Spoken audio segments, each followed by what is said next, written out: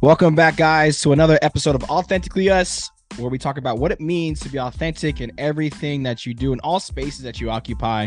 We got Tony here. I'm Conroy, and today we got a special guest. Well, before we jump in, guys, first of all, share this. Let's just start there. Sure, you know the drill. And give us a review, like an honest review, because we wanna interact with you guys. We got some things planned. So honest, but 5 stars. There it is. Hey, also shout out to MSW Media, Muller She Wrote. They have picked us up, so we got some things coming, guys. So be on the lookout for websites, links, all that. But without further ado, let's jump into this episode. We got Miranda Melville on the podcast today. Let's get it. Let's go.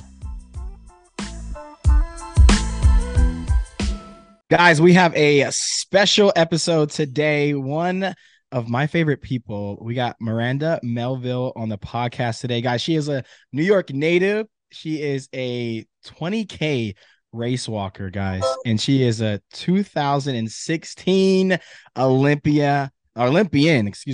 Miranda, welcome to the podcast today. Hi, guys. Thanks for having me. Hello. Yes, we're excited because you guys, me and Miranda go way back. Some of you guys may know I was playing rugby for the U.S., which is why I moved to San Diego. And then after that, I actually moved in with Miranda and a couple of friends, and we all lived together. So it was an interesting house with like track athletes, rugby athletes. It was cool. So I get to give you guys all the scoops of all the things. But hey, let's jump straight in. Miranda, before we kind of jump into like some of your accolades, I did want to pull back and just kind of talk a little bit about like where you grew up and what it was like growing up in New York. Yeah, I grew up in Rochester, New York, more specifically Rush. It's like a suburb of the greater Rochester area. And I just kind of, was somebody who had a lot of energy. I would say I was a very hyper child. I naturally just like to run around a lot. And I was just definitely that type of kid. In ninth grade, I decided to do indoor track. And in New York State, track and field events include a 1,500 meter girls race walk. And so, I definitely was not a sprinter. And the coaches recognized that right away. And they kind of were like, oh, well, why don't you try this event? And I was not good at it. Like, I was not good at it at all. It was not very fast. It wasn't like I was like this natural person at it, but I kind of really liked the challenge of it. And I chose to, kind of make that my event as I continued through high school. And it led me to where I am today. Surprisingly, when you're 13 or 14 making those decisions, you don't really realize what you're doing. You're just like, oh, this is fun. But I was in a great high school program with great coaches. I know definitely being from Rochester, New York, like I definitely had to face all the bitter cold days. I don't know how familiar people are with it, but if you didn't know, Buffalo, just a few weeks ago, Rochester is about an hour outside of that. Buffalo just a few weeks ago got 4 feet in one day, and they moved the Bills game to Detroit because of it. So Rochester's not that far off of in snowfall. So we are definitely a cold, lots of snow city. Oh, man. Oh, yeah. I don't miss that. No, and we don't even get that much, but no, thank you. Anyway, so what is race walking? So yeah, for anybody who doesn't know what race walking is, it's not the most common event in track and field, but it is an event in track and field. So race walking is walking fast essentially, but there's 2 rules to it. And the rules are kind of like why, you see kind of maybe like a hip wiggle to it or like a specific type of technique to it. But the first rule is you have to have 1 foot on the ground at all times, according to the human eye. So like, you can't take a picture of me in a race and be like, oh my gosh, look, she was off the ground. And then like, go back and see it. Like there's judges on the course judging this, and it's to their human eye if I look like I've lost contact with the ground. The other rule is that when your front leg hits the ground, your lead hits the ground, your knee has to be straight. And then once it's gone like kind of just past the body or is up, like under the body, you can start bending it to bring it back through. So that's kind of where you get like the hip wiggle with. You don't see people like in the air like you do with running. So there's definitely rules to it. There's judges along the course. And with that being said, those judges can give you infractions, right? So you can get up to 4 infractions before you get DQ'd. If you get 3, you get put in what's known now as a penalty box. And if you get a 4th one, you're just disqualified like completely. Wow. Yeah, that just sounds complicated. Yeah, the penalty box is a new thing. That was not a thing until like 2017. You know, that's a more recent thing that they've been doing. But before that, it was just 3 red cards and you're out. Now they're kind of like, well, you can go in this penalty box and maybe be in there, you know, depending on the length of the race, like up to like 2 minutes, and then come back out. Maybe you can finish up, you know, or catch some people, or maybe you're just going to look bad still and you're going to get disqualified. So you go into like an actual box, like in hockey or something like that. Yeah, it's like mapped out with cones, and they like the person steps out in front of the lane in front of you and just kind of escorts you in, and they start a timer as soon as you're in there for like 2 minutes. If it's the 20K distance for like 2 minutes, and then as soon as you're 2 minutes out, you're out of the box, and you just have to hope you don't get a 4th card in that time. Wow. So if you're in there early in the race, that's a little scary versus even if you're in there later in the race, right? Like if you get a 4th card, or if you get 3 cards like in your last kilometer and they didn't have time to put you in the box per se, they will just tack on 2 minutes to your finishing time. Oh, sheesh. And that's new. Yeah, that stuff's all new. Yeah, that's all within like the recent like 5 years or so. Yeah. That's so interesting to me because there's no other track and field event that is like, well, I guess there are the other events that you do get penalized for things, but nothing like that. That kind of sounds like NASCAR in my mind of like, yeah, it's right? Like having to wait. It's definitely like an adjustment. It's something new. And when they brought it on, I was like, oh my gosh, this sucks.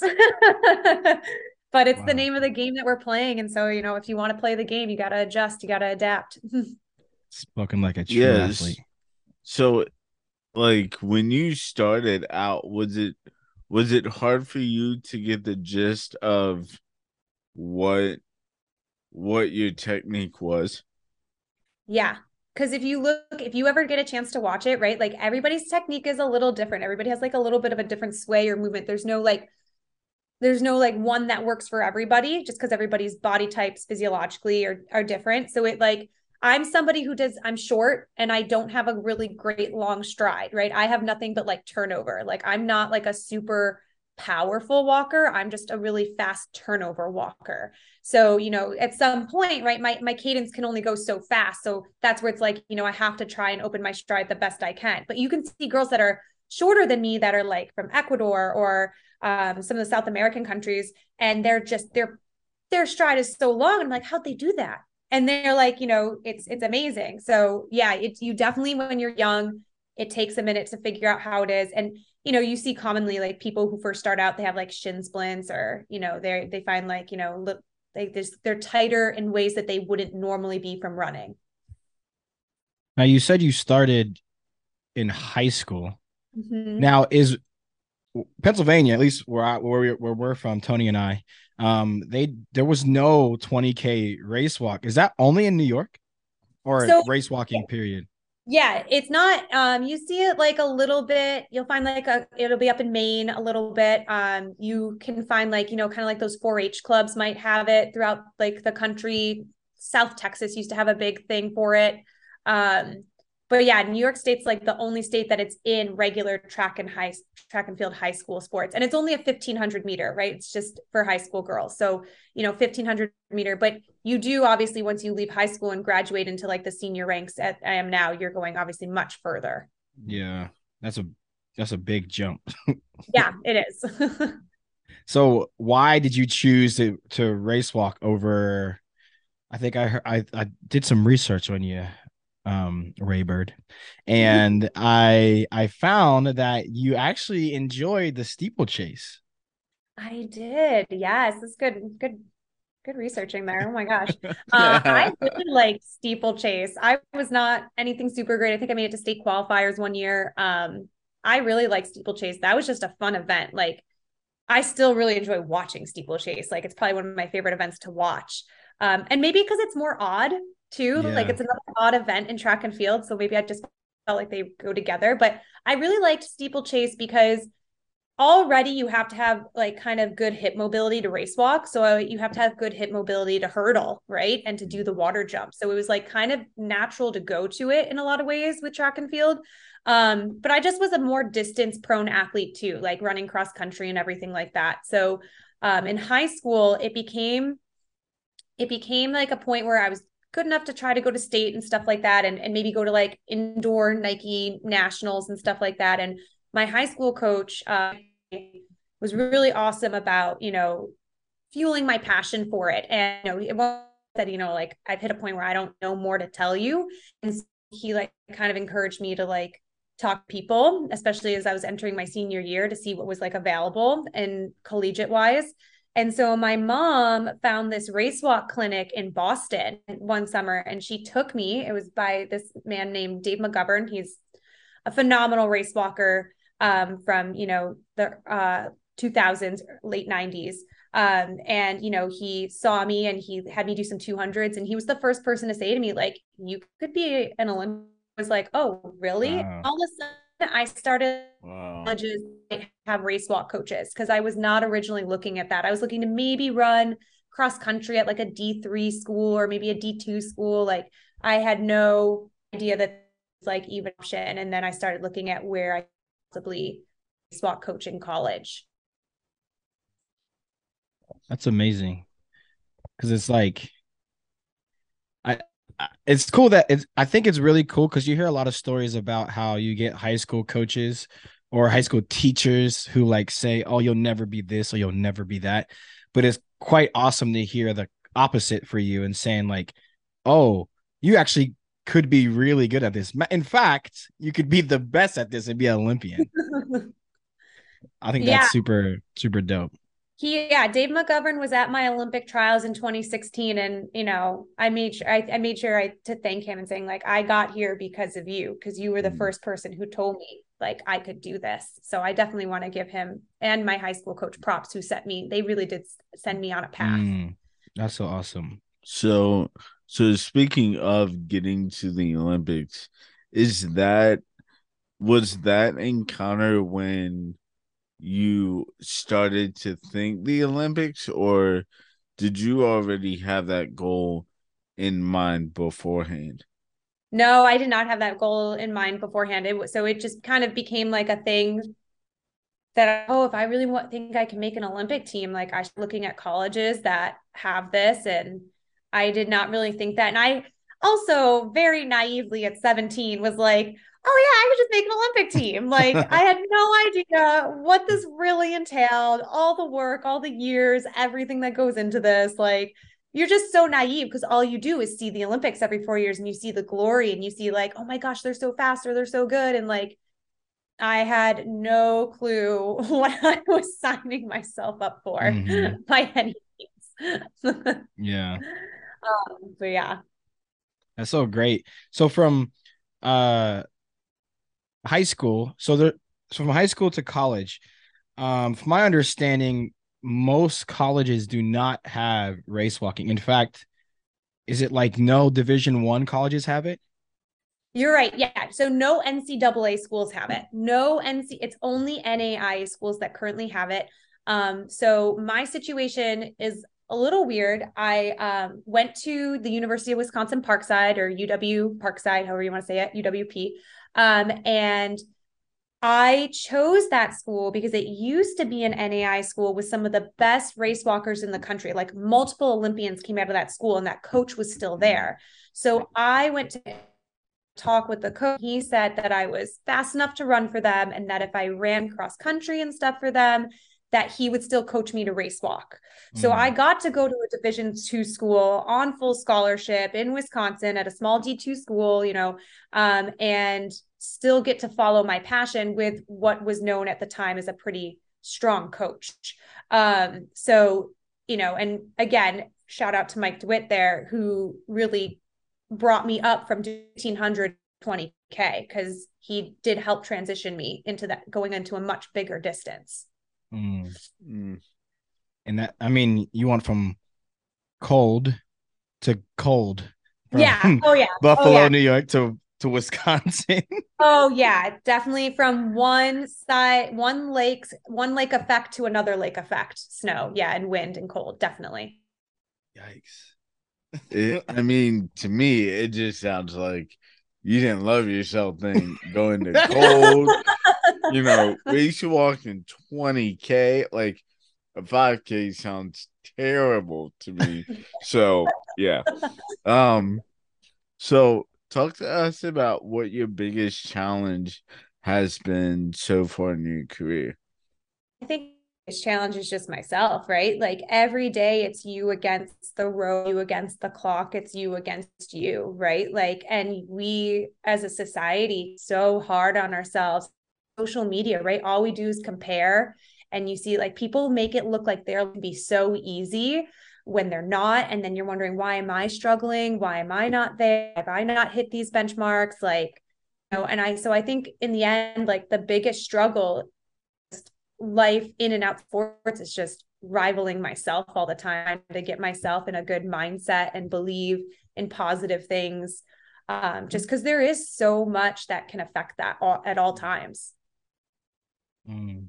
I remember when we were in the house together, it was just a very pressured time for everybody in the house because we were all like competing. We were all trying to, make it to the next level, whatever that looked like for each and every one of us.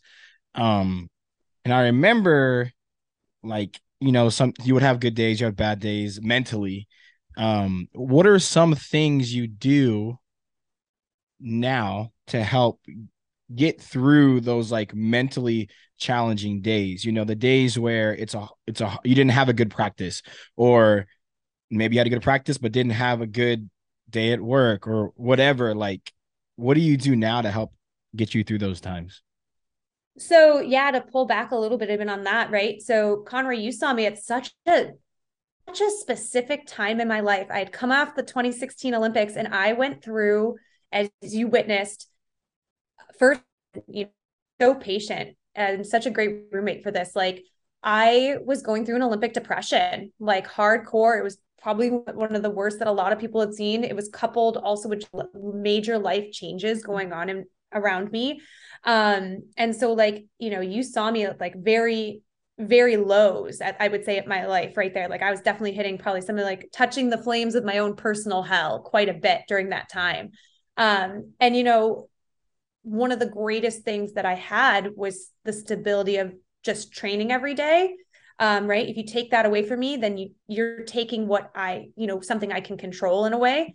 And also Mm, I had the fortune of being with great roommates, having wonderful family, having wonderful support, people stepping in saying like, you need help or let me help you, or, it's okay. So like days when I come home and I'm too overwhelmed and I'm crying, like I had the support of those around me who loved me and cared for me, to help pull me out of those things. And I still carry that. Like the saying, like it takes a village is very true, because yeah, you can place one brick at a time by yourself, but at some point those bricks get heavy to place by yourself and you need help, Mhm. right? So um I think like truthfully, like I've just really grown my support even more since then. And so when I'm having a bad day, I'm not afraid to talk to somebody. And not that I want to just dump my problems on somebody or unload on somebody, but respectfully be like, hey, do you have time to hear this? Because Mhm. I just need to vent for a second. And I realized having that with people important and reciprocating that for them too, right? Like if they Mhm. need somebody, like when you have time, be available, right? Like it's not, we don't always feel like we can take on other people's problems, but we can also just be there to listen. We might not have mm, solutions, but some people they just need you to hear them because they're not Yeah. feeling heard. Yeah, that's so good. And I imagine that level of authenticity, I was saying, hey, do you have time? I have some hard stuff to talk through. Like, people don't do that nowadays. And No. so, like, it, you know, I'm sure that takes a lot of courage to be able to admit that, be in that space. So that's awesome. yeah. Thank you. Yeah, thank you. It's not fun, but I mean, as you guys know, it's part of the process, right? You've seen it, you've heard it. It's all part of the process. Like Yeah. you just can't do it alone. Yeah. Yeah. And even like seeing you, like, it was an interesting time because it was like, wow, you just came off the Olympics, and you're like, yeah, I just came off the Olympics, and it's like it was an interesting time. But one thing I do remember from that time is you were great at being there for everybody else, and like listening, and you're always a great listener, first of all. But I think what I'm hearing is the switch happened was just like, oh wow, I'm being here for everybody else, but I'm not actually being here for me. Mhm. And once you started like talking to other people and stepping out and doing that, it seemed like there was change that started to happen. Um, was there like a moment that like triggered like, hey, I actually need to talk to somebody about this? Yeah, I had a few moments. One of the biggest moments came from my coach at the time, Tim Seaman, saying that I needed to talk to somebody. He kind of had like an intervention with Jonathan Pierce at the time, and they just kind of said like, you're not okay. And then I think that I noticed my mom and dad stepping in as well, like, saying like, I know you don't want to do this, but you need to probably talk to like a professional to help you a little bit more out of this. Cause, I'd make jokes, but like, I really did feel like whether this was really true or not, it felt like at days like I would get up that I was like 90% dead inside. Like I was just going Mm. through the motions. And it didn't feel like no matter how much I prayed, no matter how much I did giving back, if I tried to tell myself I was at practice, not for me, but to help my teammate, it just wasn't fulfilling for whatever reason. And I think it's just because I had a lot of demons that I had suppressed from just childhood on that I had to work through. And they were finally catching up with me. And I was having Mhm. that quarter life crisis. And I just like, yeah, I needed help to walk through that. And so I did end up speaking to a therapist for a few months. And, I got back to not necessarily my old self, but back to being me and back to being like more joyful again and able to be in the moment a bit more. Mm. Yeah, we've talked with some other Olympians actually, and similar stories, especially with the women.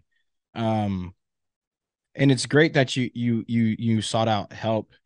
Um, so after you sought out help, what did that process look like from going from like maybe at your lowest of lows to slowly crawling back to like you said, not necessarily what it was before, but like just out of that pit or that hill, I guess you can say. Oh yeah, you're not crawling, you're clawing your way out. Yeah. Mhm. Like, yeah, it's Yeah. definitely it's definitely a feeling. I think it's like it wasn't like a flip of a switch out of it either. It was definitely like, there would be days would be like, oh, I just want to be like my old self. And then I'd have to like accept like that old self doesn't exist. Like that version of you was great at the time and it got you to where you needed to be or it got you through that situation. That's not the version that's going to come out of this. She Mm-hmm. did what she Mhm. needed to do. This is the new version. What is this new version per se going to be? And I think it like when you meet people every day, right? Like even people you see on the regular, right? Because we never know what's going on in somebody's life. Like we're all evolving and growing. So it's like, not that anybody just magically changes overnight, but it's like, what is Tony like today versus yesterday, right? Like I need to meet Tony today on who he is today. I can't just hold yesterday's version of him, right? And same, Mm. like, Mhm. and I've learned that like, and I hope that people can also respect that of me. Like they may know me from a few years ago, and yeah, I'm still pretty bubbly and I'm still race walking and I still do this a lot of the same things, but there's like a level that has grown and it has changed, and you want them to accept that and recognize that and not hold you to what the version is they think you are. Mm. Mhm. That's so good. That's really good. Um, Talk to us about who you are outside of race walking in the Olympics. Yeah, like I work part-time. I work as a tutor for like mostly test prep, like ACT, SAT test prep. Since the most of my work is pretty virtual, which has been really nice because I can really stack in clients a lot more easily. There have been times where I've done some other odds and ends jobs. One of my favorite jobs I did that I would love to go back to when I'm done competing is behavioral therapy. I worked with kids with autism, like little guys from like 18 months to maybe like 9 years old, like the younger ones. And I think they threw them with me because I had the patience to handle the tantrums. But I really enjoyed that job. I ended up stopping just because kids are kids and would get sick because they were sick. And I was like, this is not good for training. Like, I can't keep doing this. But I did it for about 2 years or so. And I loved that job. And I went back to the tutoring after that. And I still love the tutoring because I think both jobs help have me helping people reach their goals. I think that's what I enjoy about it, whether it's a testing goal, whether they're just trying to practice, like, trying to get a certain grade in the math class or bio class or, whatever it is. Like, I think I like helping other people reach goals because so many people have helped me reach mine. So it's like a way to give back. And maybe it's not giving back in the necessarily walk or track and field, but it's paying it forward in its own way. That's so good. So I like to look at our guest bios to see what's in their bios. What is Parody? Oh, Parody is this company that has started more recently.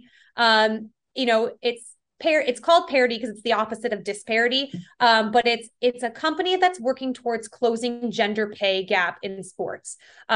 Work with a lot of elite women in sports. We're always looking at the WNBA, and they're always talking about just anybody in sports. Like they have on Instagram, like vote for your favorite athlete play of the week. And it can be volleyball, it could be cross country, it could be women's hockey, it could be basketball, it could be anything. And it really just draws more attention to women's sports overall, which is awesome. And, and again, they're really trying to work towards closing that disparity between pay.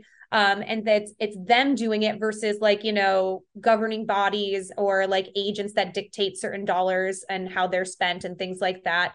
One of the bigger things that this company has gotten into lately is NFTs.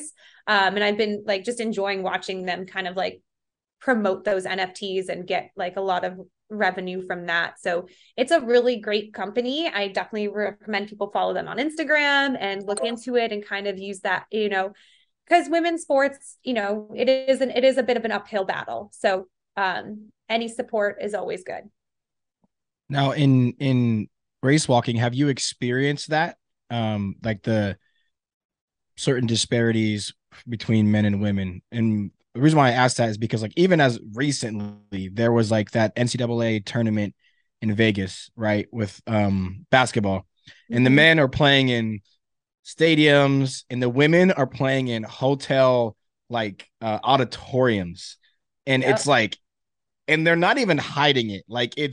That's the thing. I mean, it's blatant. They are playing in it's a nice hotel auditorium, but it's not with the men. So have you experienced that in race walking?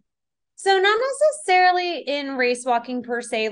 I think race walking, we're not as well recognized in general that we're getting a ton of offers to begin with. And American race walkers are not much of medalists. So we're not getting a ton of just income from that either. But I think you can see it throughout track and field here and there if you're watching. And, everybody makes you sign an NDA, non-disclosure agreement. So no one's really supposed to talk about what they get paid or what they get.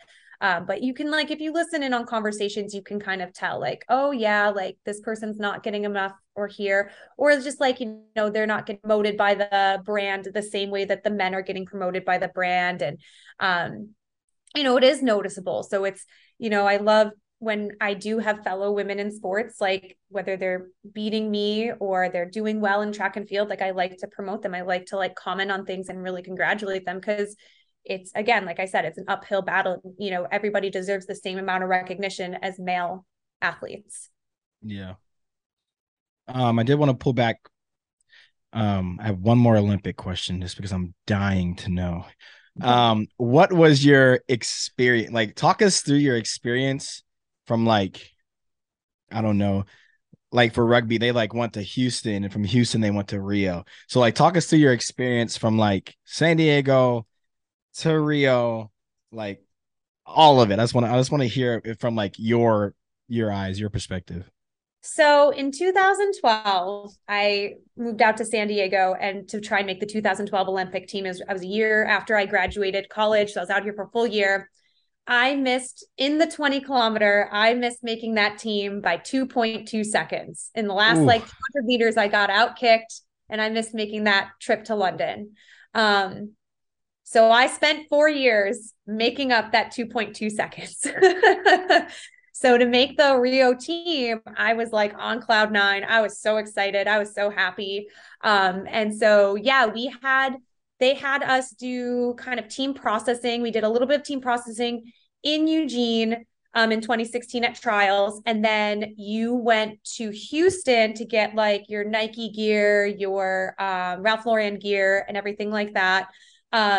And then I didn't stay in Houston. I went back to San Diego to get in the last couple of weeks of training before heading down. And then, yeah, you had to fly. All of Team USA flew through Houston because that was the direct flight down to Rio. And it was like a red eye. So everybody just kind of slept on the flight.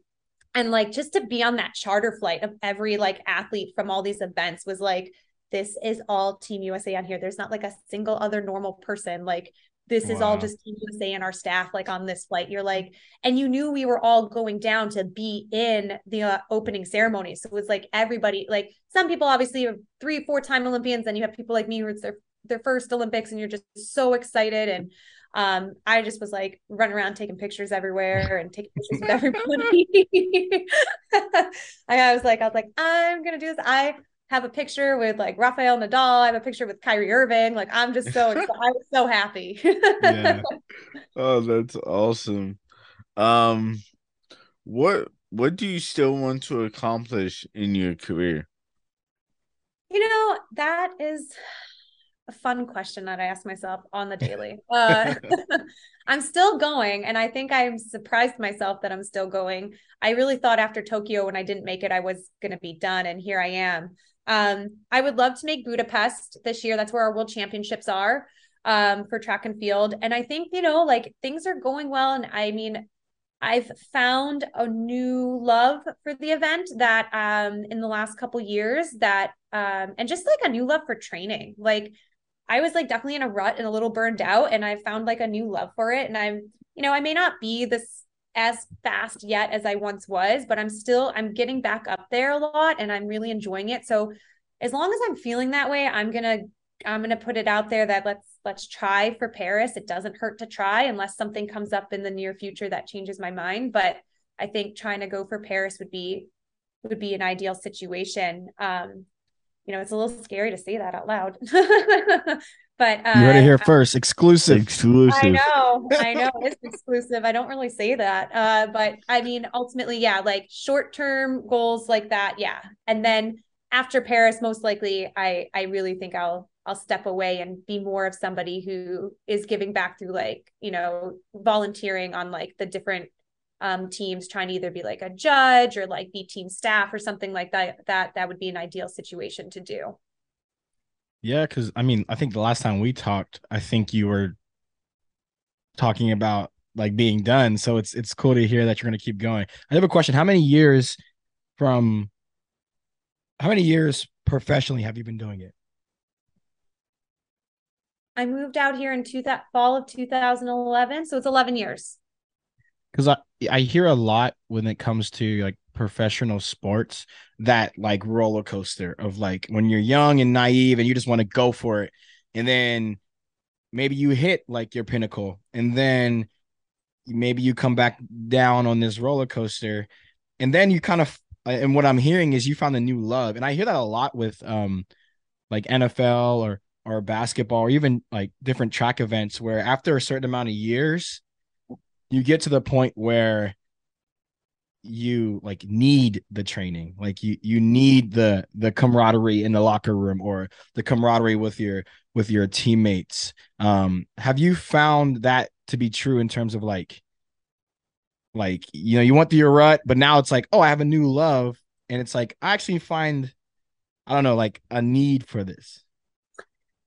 Yeah, I mean, I guess it kind of is like a need. I don't know if I describe it that. It's like it's just innate. It's just a Hmm. natural thing. It's like I could take a month off and be like, yeah, it's fine. I didn't get up early and train or something, that month. But like, it starts to eat at you a little bit. And I definitely think that even if I'm done competing at this level, or I say like I'm retiring at some point from race walking, I'm definitely going to be somebody who just wants to go work out, whether it's swimming or biking or running or hiking. I think I'm just somebody that I've created this lifestyle that I get up in the morning and I go and I do something active, and it gets my like mind flowing and it gets me in a good space for the day. That's the need. Like that's the need. It's not necessarily a competitive need. It's just that's the need. Like that is the lifestyle I've created.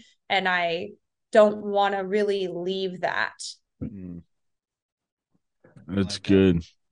Um, what does self-care look like for you in such a demanding and highly competitive um stage in your career? I think self care is a little different for all of us. Like, I am someone who has to work as well to like kind of provide for myself. So self care is sometimes I think we all know it goes out the window. Sometimes we like forget to like take time for ourselves. And that's a lesson that I think slaps us all across the face all the time when you realize like you haven't been taking care of yourself and all of a sudden you're sick or something happens and you're like, if I had just sat and watched a movie that day, like, Yeah. um, Yep. but it's, I think, with work, my students are great, but they also aren't, because they're young, they're not great at holding a schedule always. So my schedule is very adaptable. So it's like I have my set times I'm going to train and do things, but like the rest of it has to be free flowing and flexible for my students and like kind of like that. And I think I've seen myself be too flexible in those situations. And it's like, man, I didn't allow myself to recover after, doing, 15 miles today. Like that was stupid. Why did I not schedule that for myself? And so I have to remind myself when I look at my schedule for training and my schedule for work and be like, hey, you have these workouts, you have students that want to go at this time. Where is your buffer for you? Like, Mm. are you putting it in Mm. the middle of the day? Are you going to put it at the end of the day? You cannot. And so like sometimes too, you have like a friend at the end of a long day like that. And they're like, hey, want to go do something? And it's like, oh, I really do. And then it's like, you're going to be so exhausted if you go. Like you're not going to regret going per se, but you know what the ramifications are if you go. You might be out too late. You might be you didn't allow yourself to rest the way you needed. And now you're going to be tired for the next 3 days. Right. So it's a balance, and it's a balance I'm always working on. And I think most people are always working on, because you have to be adaptable, you have to be flexible, and it doesn't always pan out the way you think it's gonna. Yeah. One last question. What does it mean to be authentically you? I knew you were gonna ask this just based on all the other podcasts. I knew this question. I don't know if I have like some like, wise age sage wisdom over here. I just think that the authentic version of you, kind of like we talked about, is something that is always changing. You're going to change based on the experiences you have and encounter. And I think if you can just try to do the best you can at the moment and go with grace and kindness the best you can, that's being, just you're being yourself, and you have to give yourself that grace and compassion as much as you would give other people that. And that's how you bring out kind of the most authentic and genuine self. So good. So That's great. thoughtful. That's great. Guys, she's very thoughtful and caring. She's gentle. And that's what I love about Miranda. I don't know if I've ever heard anybody describe me as gentle before. Thank you. Yes, you are. You're gentle. Like, and you're very attentive, like when you're talking to people. I can go on and on, guys. I can go on and on. But we did want to transition to our next segment, which is called Rapid Fire. Oh All my right. gosh. Again, I So knew this was coming. rapid fire is where we ask 3 questions, just 3. And it's the first thing that comes to mind. Don't pass go. Don't, message any of your students to see what is in, like, first thing that comes to mind. Oh no. They're All super, right. super deep, by the way. Okay. Yes. Okay. I'm ready. I'm ready. All right. If you could eliminate one food so no one could eat it ever again, what would you destroy? Cauliflower, man. It's disgusting. I hate cauliflower. I don't care if it's cooked. I What? don't care if it's in What? pizza. I don't care if it's a pizza crust. I think cauliflower is gross. I Oh, can't I do love cauliflower rice. And I cauliflower. love Oh, cauliflower man. pizza. Wow. That Oh, was quick though, too. So that she very Savage, hit that quick. one. savage move. It's a savage move, but I'm out. Cauliflower's out for me. Don't come Wow. for her in the comments. Yeah, don't come for it, guys. All right. Favorite place you've traveled? Dang, that's hard. I'm very curious about this one. Because that's really hard because like you have favorite places you went to like just because you loved the city, and also sometimes you have favorite places because you loved the people you were with. So I'm trying to Give think us of like, both. okay, so like favorite city that like really blew my mind going to was Machu Picchu. Like we raced in Lima, Peru in 2017, and we got to go. We spent a couple days after and went to Machu Picchu after and did Cusco and did the whole like 9 yards over there. And that like Cusco and Machu Picchu like blew my mind. Like just so it. I mean, you're up at like thousands and thousands of feet. Like, Cusco's like at 11, 12,000 feet. And then I think Machu Picchu is like at like 8,000. I could be a little off Ooh. there, but either way, they're really Wow. high up. And to think that people on these mountaintops built what they did like so long ago with not any of the tools or anything that we did, like Wow. blows my mind. And it's just so beautiful. And it's a reminder of just how old the world is. And I think like that was like definitely, and I was with a great group as well. That was definitely one of my favorite trips. Another really good trip I went on was I'm gonna say 2018 Vietnam. I really liked Vietnam. I thought that was a really cool city. We didn't do anything like crazy, crazy. We were just in Hanoi for a few days. We stayed at a really cool, nice place, and we did like a walking food tour. And I think that's what Mm. sealed the deal for me is that you're walking around and you're just eating all these great foods, and you know, it's just No, nothing no you're gonna cauliflower though. yeah, you're not going to find any of it here though. Like it's very hard to find that authentic food unless you're like really close with like a family that makes that food, which I unfortunately am not. So it's like, I love getting Vietnamese food in general here, but it's not the same as there for sure. It was really good. That was a really cool trip as well. Love that. All right. Would you rather be the funniest or smartest person in the room? Oh man, that's wait, you're saying if you're smart, you're not like funny at all? Like you don't have any humor? Are you like unable to pick up on a joke and you just stand there like stone faced? Miranda, this is rapid fire. Rapid. She's like, I need clarity. I understand. Oh my gosh. Yeah. There's like this famous question somebody asked me once, and it was like a would you rather? Would you rather have like a spider lay ear eggs in your ear? Or would you rather have like a bear bite you like and take a chunk out of your side? And I like had so many questions for it. They're like, no, Miranda, it's would you rather? Would you rather? I'm like, yeah, but what happens? Where am I? What are we doing? Like, but to answer your guys' question, I guess I want to be like the jester, but like I would rather be, I think I'd rather be the funniest than be somebody who's like possibly a know-it-all and always correcting you. I don't know. I'd rather be learning something than and joking around than than know everything. I figured you would say that answer. It's a good answer. I also figured you would ask for clarity, which I'm so glad you did too. That might be the longest rapid fire that we've done. Oh, it's amazing. I I didn't love it. I didn't know. No, that's Yeah. wonderful. This has obviously been an amazing conversation. Thank you so much for sharing your story. Where can people find you? What do you have going next? I know you dropped a little bit of gems, but what's up next for you? So I'm training for the 35K Nationals. That'll be in Santee, California on January 15th. So that's my next race coming up. So put in the work for that right now. And then you can find me on Instagram. Really, I'm not a TikToker. I have my Facebooks out there too, but definitely you can find me for sure on Instagram. I don't have Twitter anymore, so Elon Musk can't charge me for the blue check mark.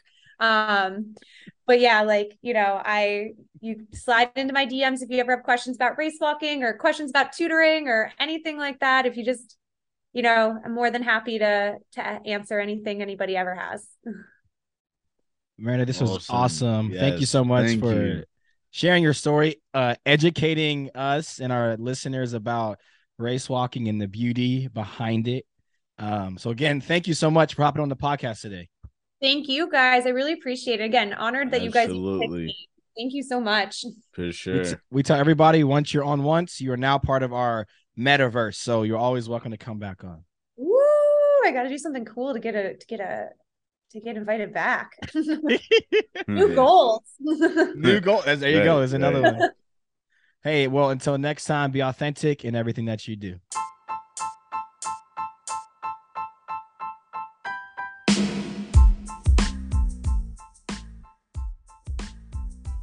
Tony, we have some great guests. We really do. Man, I just love hearing their stories, hearing like what they're passionate about. And even hearing more about what race walking is. It may sound easy. It doesn't sound easy anymore. It sounds way too complicated. And seriously, what? 20K? Why? Like, why? Anyway. Yes, she her story is just amazing, and to hear that like post-Olympic slump or depression, to hear her kind of like talk through that, and even being around her during that time and seeing where she is now has just been a really cool journey. And it's what I really liked about it is that it was very authentic, like Right. not to play on our name, but like it was truly like what she was going through after the highest of high, the pinnacle of her success. She was real about like where she was and how that impacted her. So I'm thankful that she, opened up and shared her story. Yeah, for sure. And I think that like helps people to realize that like the accomplishments and accolades isn't like all cracked up, like all happy go lucky. Like there's some hardship that comes with that.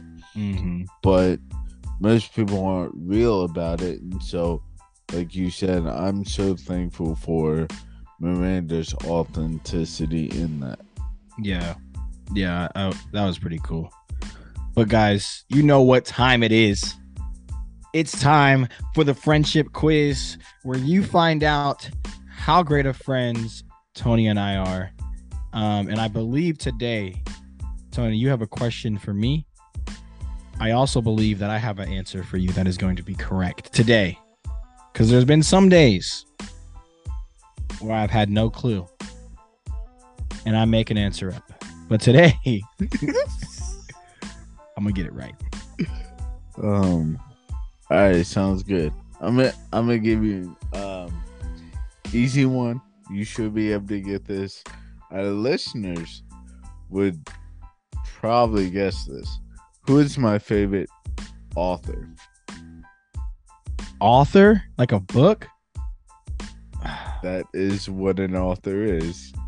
Yes. So if our listeners will get this, that must mean Tony. Oh man, I'm not good at authors. I just do books. I think it's that podcast I sent you. Is it the Coates? Ta-Nehisi Coates? Yeah. No, but he is fire. Is he top 3 for you? Top 5. Top 5. Top 1 is Eric Mason. I mentioned his book He did. in another rapid fire woke church. You did. So, Yeah. yes. Woke church. Dang. Maybe next time, bro. Maybe next time. Well, guys, hey, until next time, be authentic in everything that you do. Peace out. Peace.